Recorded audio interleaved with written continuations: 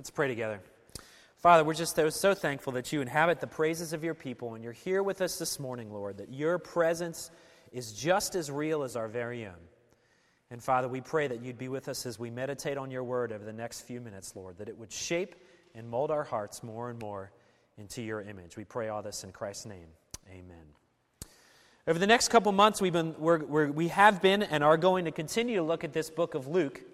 And if you were with us last week, you know one of Luke's main questions that he tries to answer in the whole book is really the question of who is Jesus, or who was this person Jesus? If you look, the first half of the book really records the things that Jesus did. The second half of the book talks all about what Jesus taught and about his death and about his resurrection. But all throughout, Luke's main point is just to answer this very simple question: who was this person named Jesus? And as we looked at last week, there is no more profound question that you and I can ask about our own lives and ask about our world than who the person of Jesus is. What we saw last week is there really can be no middle ground. He can be all sorts of things, but either he is your Lord or he is not, and how you answer that question ends up becoming the most profound question that we could ask. And it actually speaks very deeply to our desires about life too. What we've seen is that Luke's main goal is to really answer that question and to show us that Jesus was God's Son who came to spread and accomplish the message of salvation.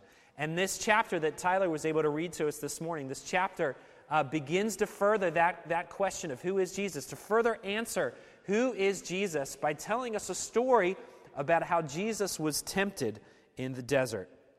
Now, the truth is, all of us, though perhaps not to this extreme as Christ suffered, but all of us have suffered temptation. All of us deal with the reality of temptation that exists in our life. Big temptations, little temptations, maybe even throughout the day we experience hundreds of temptations to do this or to do that throughout our day. So all of us know what the reality of temptation is all about. If you know me, you'll know one of my favorite television shows ever was a show called Seinfeld.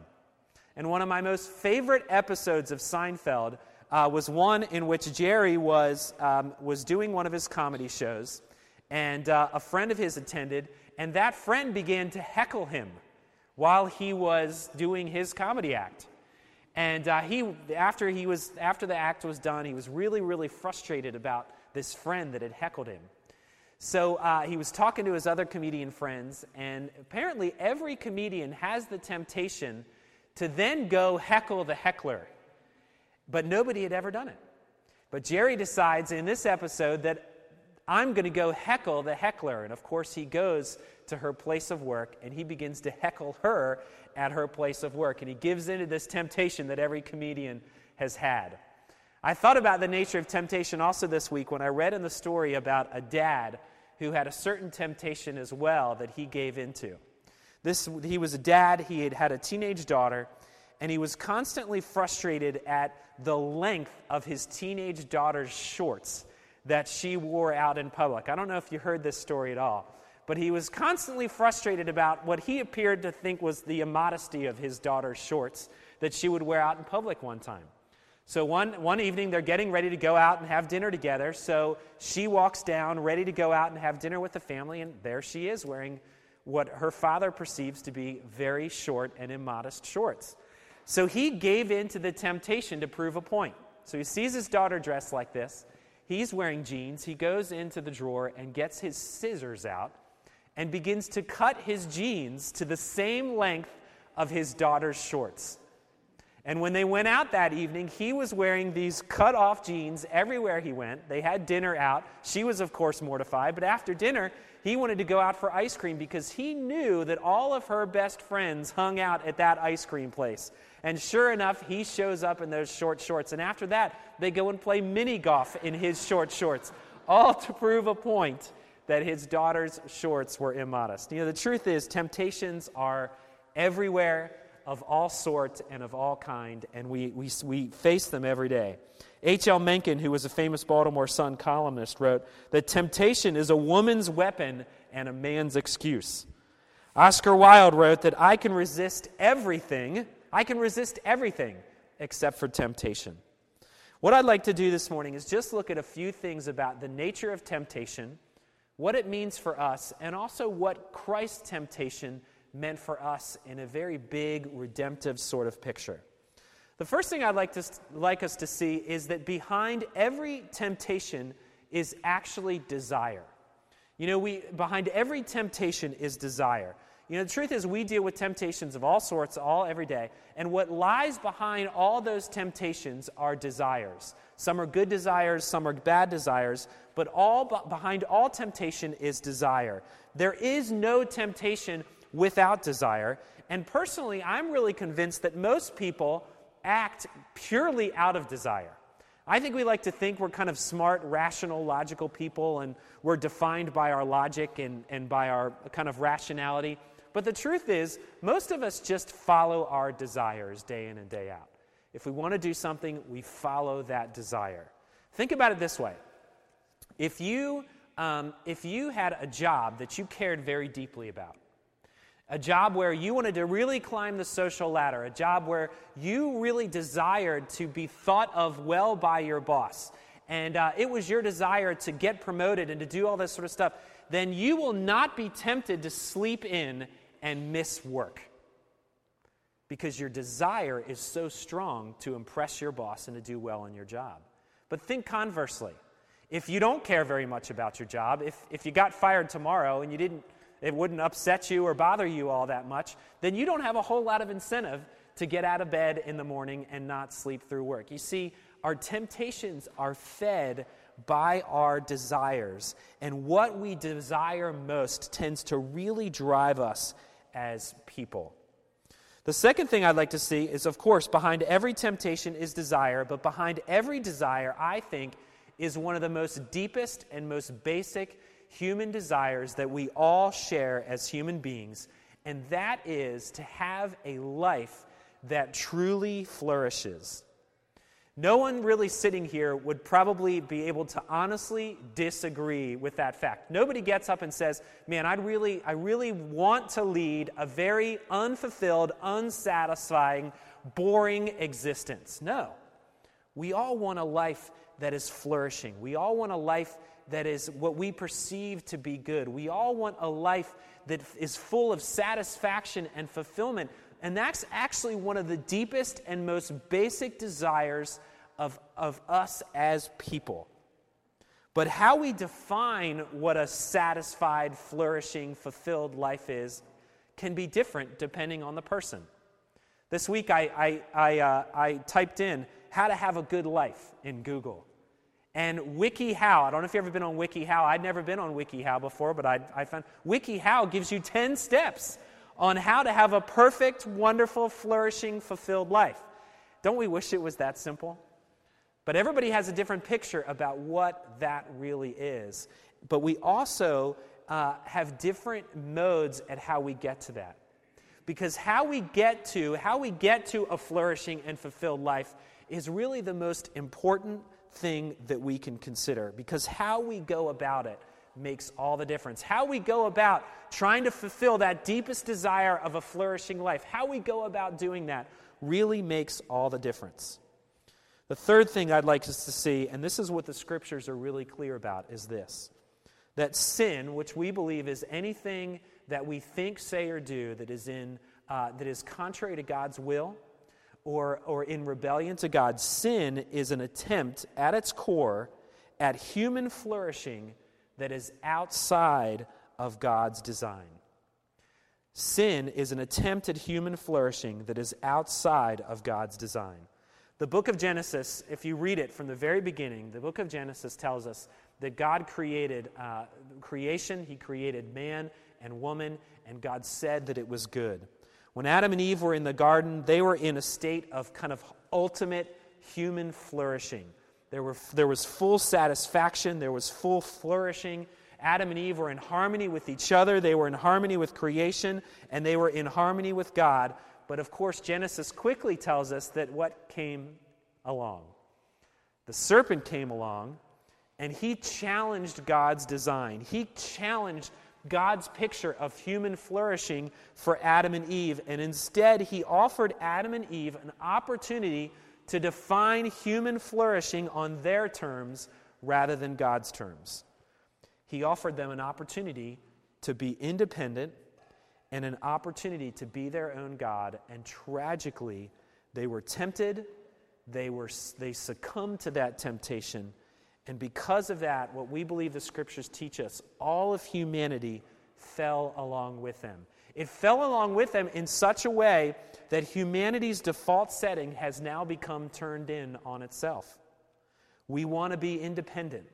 We want to be on our own. We want to set our own standard. We want to be our own gods. We don't want any standards placed upon us at all. We want to define the good life for ourselves. We want to define what human flourishing is on our own terms, and we don't want anybody else to tell us how to do it.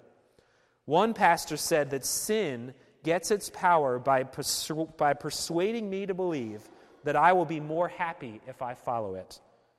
The power of temptation is the prospect that it will make me happier. But of course we know from our own lives and also from the Scriptures that in the end, following our own path, defining our own human flourishing, try to find fulfillment and satisfaction on our own doesn't satisfy. Worse yet, in an attempt to be our own gods, in an attempt to define our own human flourishing, we actually stand condemned before God because of our sin. We are condemned before God for our rebellion. We are condemned before God for trying to make life work on our own terms. But as always, with bad news comes the good news of the gospel, and that's the fourth point that I hope us to see, and that is that Christ came to demonstrate that human flourishing is best accomplished when we live in harmony with God and with His plan for us. Last week we saw a really beautiful parallel. We looked at the creation story and saw that when God created the earth, all three members of the Trinity were there: God the Father, God the Son, and God the Holy Spirit. And we saw that in Jesus' baptism that we read about last week, all three members of the Trinity were present once again. And what Luke was trying to announce to all of God's people is that God was getting ready to initiate a recreation, that Jesus had come to make all things new. But of course, what you see is right after in the garden, right after God created the garden, temptation immediately was there.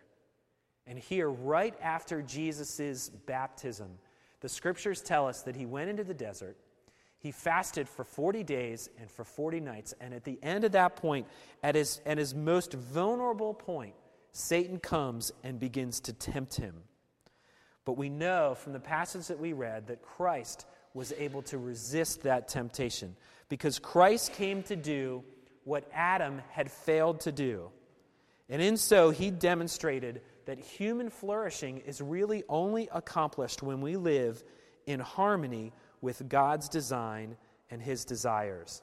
You see, Satan comes and he tempts Jesus. He tempts Him by trying to satisfy Jesus' hunger. He says, Jesus, all you have to do is say to these rocks, turn to bread, and your hunger will be satisfied. Jesus responds by quoting the Scriptures to him, man shall not live by bread alone. So Satan comes to Jesus again. He says, Jesus, you can have all these kingdoms of the world if you just bow down and worship me. Jesus says to him, Deuteronomy 6, you shall worship the Lord your God, and only Him shall you serve. So Satan comes again. He says, Jesus, just throw yourself down and your angels will come and rescue you. Jesus again responds by quoting Scripture, you shall not put the Lord your God to the test. In each instance, Satan comes and challenges the word of God the Father, and that is exactly what He did in the garden. That is exactly what He did in the garden. He's doing the very same thing of challenging the word of God the Father and saying, you don't really believe that, do you? There's a much easier way. There's a much better way. But unlike Adam, Jesus manages to resist the temptation because he understood that God's design for humanity is ultimate. The truth is, you and I are confronted with this choice every day, aren't we? We're confronted with choices every day about whether we're going to live our lives outside of God's design or live our lives inside God's design. We're challenged every day with living independently of God, of trying to be our own God versus living in submission to God and living in submission to His will and His design. But the truth is, only one of those paths leads to true human flourishing. Only one of those paths leads to satisfaction. Only one of those paths leads to fulfillment. But Jesus was not just really resisting temptation just so He could demonstrate for us what the good life is. There are some people that could just look at that and say, well, Jesus was just showing us what the good life was. And He was. He was demonstrating for us what human flourishing was all about. He was demonstrating for us what life lived in harmony with the Father was all about. But He resisted temptation for a much deeper reason as well. He resisted temptation not just to show us good life. He resisted temptation to accomplish eternal life for us as well. You see, the truth about temptation, this is the other thing I'd like us to see, is that His desire for us was so great, His love and passion for us was so great that He withstood temptation and He followed His path that led Him straight to the cross. You know, perhaps more than anything, what Satan was doing to Christ that day is he was presenting to Christ a path that would not involve His pain and suffering. He was tempting Jesus by saying, Jesus, if you do this thing God's way, you know where that's going to lead you. You know it's going to lead you to the cross. You know it's going to lead you to suffering. You know it's going to lead you to rejection. You know it's going to lead you to eventual execution. And Satan said, all you have to do is just not do it God's way. All you have to do is just give in to this one little temptation and just not do it this way. And then you'll have to avoid all that pain and all that suffering and all that rejection and all the things that would come with it. But we know in that moment, Jesus resisted. He resisted because His desire for you and I was greater than the temptation that Satan was presenting. He knew that it was the Father's will that His life would be crushed. And He knew that in order for your redemption to be accomplished and for my redemption to be accomplished, He had to suffer and He had to die. In the end of the passage, it says that when the devil had ended every temptation, he departed from him until an opportune time. And we know that that opportune time came 3 years later, when Satan didn't come to Jesus and tempt Jesus, but he came to Judas and tempted Judas with just gold and money. And Judas gave into that temptation and betrayed his Lord and Savior. You see, what the truth of the gospel tells us when we think about temptation, we think about our desires, when we think about life that is flourishing and what Jesus did for us, that the gospel tells us that in Jesus Christ, our Savior, our greatest desires are satisfied. And in no other place can our desires be satisfied but in a relationship with Jesus Christ.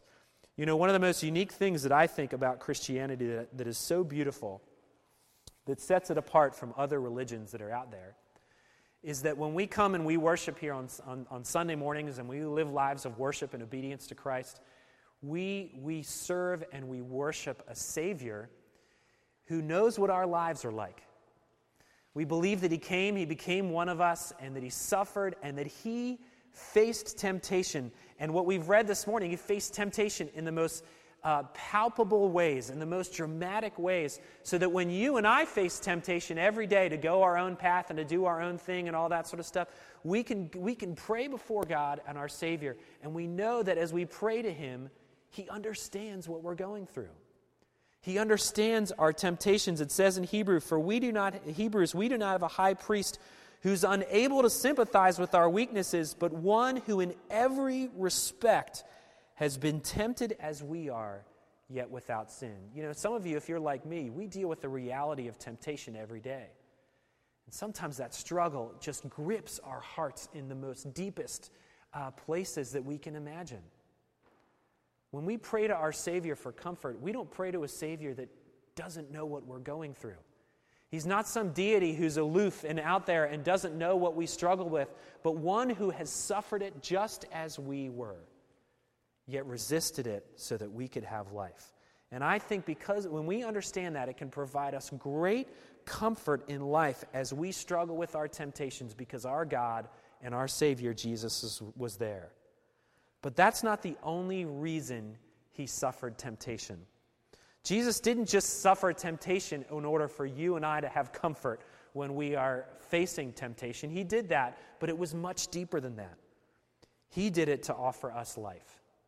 He did it to satisfy our deepest need, and that is for our forgiveness and our redemption. And he did it to satisfy our deepest desire, and that is to have life that is abundant. You know, our desires, think about your desires for a minute, because it's your desires that really drive your temptations. The deepest things you desire tend to really drive your temptation. What Jesus says is, Jesus enters in and he satisfies our deepest, most profound desires that exist in our hearts. So the question we're faced with each day is, do we continue on in our rebellion to try to be our own gods, to try to satisfy our desires in our own means, in our own abilities, in our own strengths, and our own ingenuities? Or do we rest in Jesus, the one who satisfies our most ultimate desires, the one who is our true source of life? Because in Christ, he gives us a life that is flourishing. It says in John 10, the thief comes to steal, kill, and destroy. Living life on our own terms, independently of God, trying to be our own gods, leads to that. It comes to steal, kill, and destroy. But what Jesus said is, I came that they may have life and have it abundantly. And he did everything he needed to do, which included sacrificing his own life in order that you and I could have life abundantly. He gives us a love that will never let us go. He gives us a purpose for our lives. And he gives us everything that we need. All he asks is that we simply flee to him in faith. And when we flee to him in faith and embrace him, we forsake trying to live life on our own terms. We forsake trying to be our own gods, because the truth is they leave us empty. When we forsake those things and we flee to him, he meets us in that place, because everything that needed to be done was done by him, so that you and I could experience life the way God intended it to be. All this is made possible because Jesus did not take the easy way. But he resisted temptation and followed the path that led him to the cross, that followed the path that led him to rejection, because you were precious to him. And because he knew what had to happen in order to be in a relationship with you. You know, the truth is, what more do we need in life? What more do we need? God not only gives us forgiveness, not only gives us redemption, but he demonstrates his love for us. So much so that he resisted the temptation to go the easy way, so that he could be in relationship with you. And that is the good news of the gospel that we need to flee and cling to every day, especially as we face temptation.